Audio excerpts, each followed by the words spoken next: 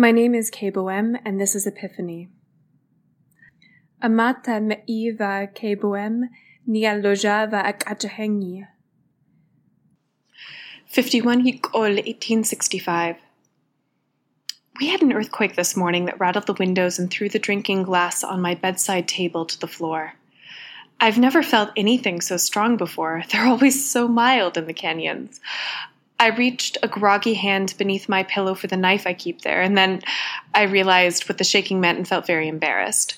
I sank back into the pillows with my heart hammering in my throat.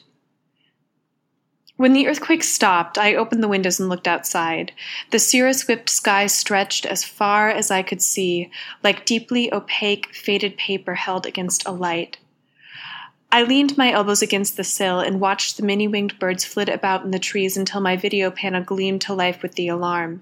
The images of Menarka with my friends made my heart sink. I let the music play while I dressed. Suka clarified last night that I'm supposed to talk about my thoughts and reasonings in journal entries, work through them, and toss them about. It's like a pre-conversation, so I don't think through things in front of others, I suppose, even if I'm skeptical about private thoughts. I paid careful attention to lacing my hepteri vest because I did not want a repeat of yesterday.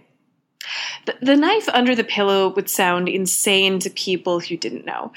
I can use a bow, but it's suspicious when someone has arms in a bedroom regardless. I haven't been able to sleep soundly without something since Khalees died. The knife makes more sense because I can reach it faster than I can arm myself with a bow and arrows. I just read over the above. It doesn't sound good. Perhaps substance would make my writing flow better and be more genuine. Alcohol, or chukusek, or chas, or gabnoa roots. How much do I want to commit to writing this journal?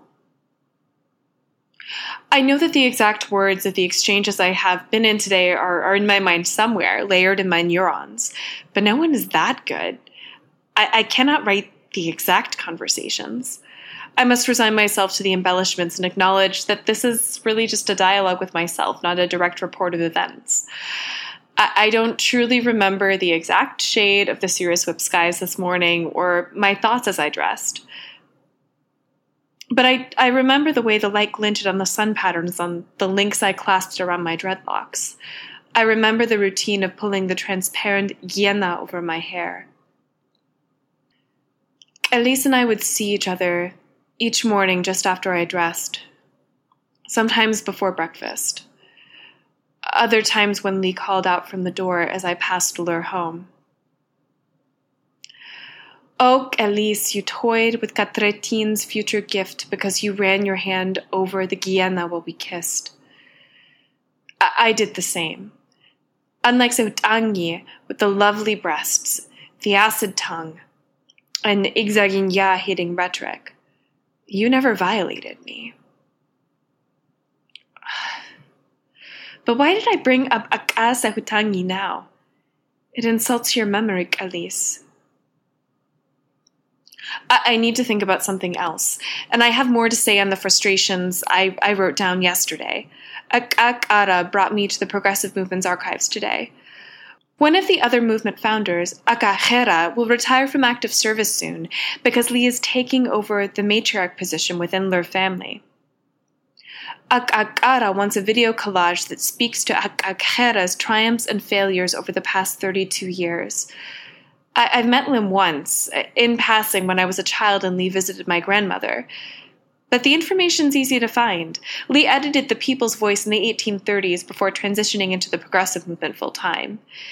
The entire task is less straightforward because the Progressive Movement's librarian archivist left last year for a position with Wellness Worlds. We have a new person starting at the beginning of next month, but I'm not certain what the start date actually is. Nobody seems to know. The Deveshi Culture Coalition must be more efficient than us, and we need to beat them at organizational capabilities if we'll ever get our platforms advanced. I have a stack of tapes on my desk waiting for me tomorrow. I've only worked through half. They show speeches and gatherings. Everyone looks so young, especially Kara. Some are younger than me. To think that all of the people who took back our world from the Taritit are nearing the end of their public service commitments. What happens when all of the people who witnessed the revolution against our oppressors die? Will we forget? You cannot even trust the Karatha when it comes to history. So where does that leave my generation? Will we eventually forgive Atara for harboring traitors? Grandmother says that there was a silence, and something dark and seething waits within it. I need to stop there. So some of us are going to a dream garden after work. I've never been to one. They only put the first dream garden in Menak about 6 weeks ago. It's HiWild's technology, and I was in mourning at the time. Akara wants me to be careful. It's not like the old-fashioned hologram entertainment. The illusions sometimes look so realistic that the viewers cannot tell the difference between the images and the real thing. And the pageantry of personal holograms includes a neural array that gives some interesting feedback. It's all Atarahi brilliance or Madzi insanity. I think it was a collaboration between the two, so brilliant madness? Anyway, Lee said that 2 months after this one opened, a young woman went to this one and their skull was, coworkers here. We'll write later. You have been listening to Epiphany by Kay Boehm. For a text version, cultural notes, and to subscribe via RSS, please visit http://kayeboesme.com/epiphany.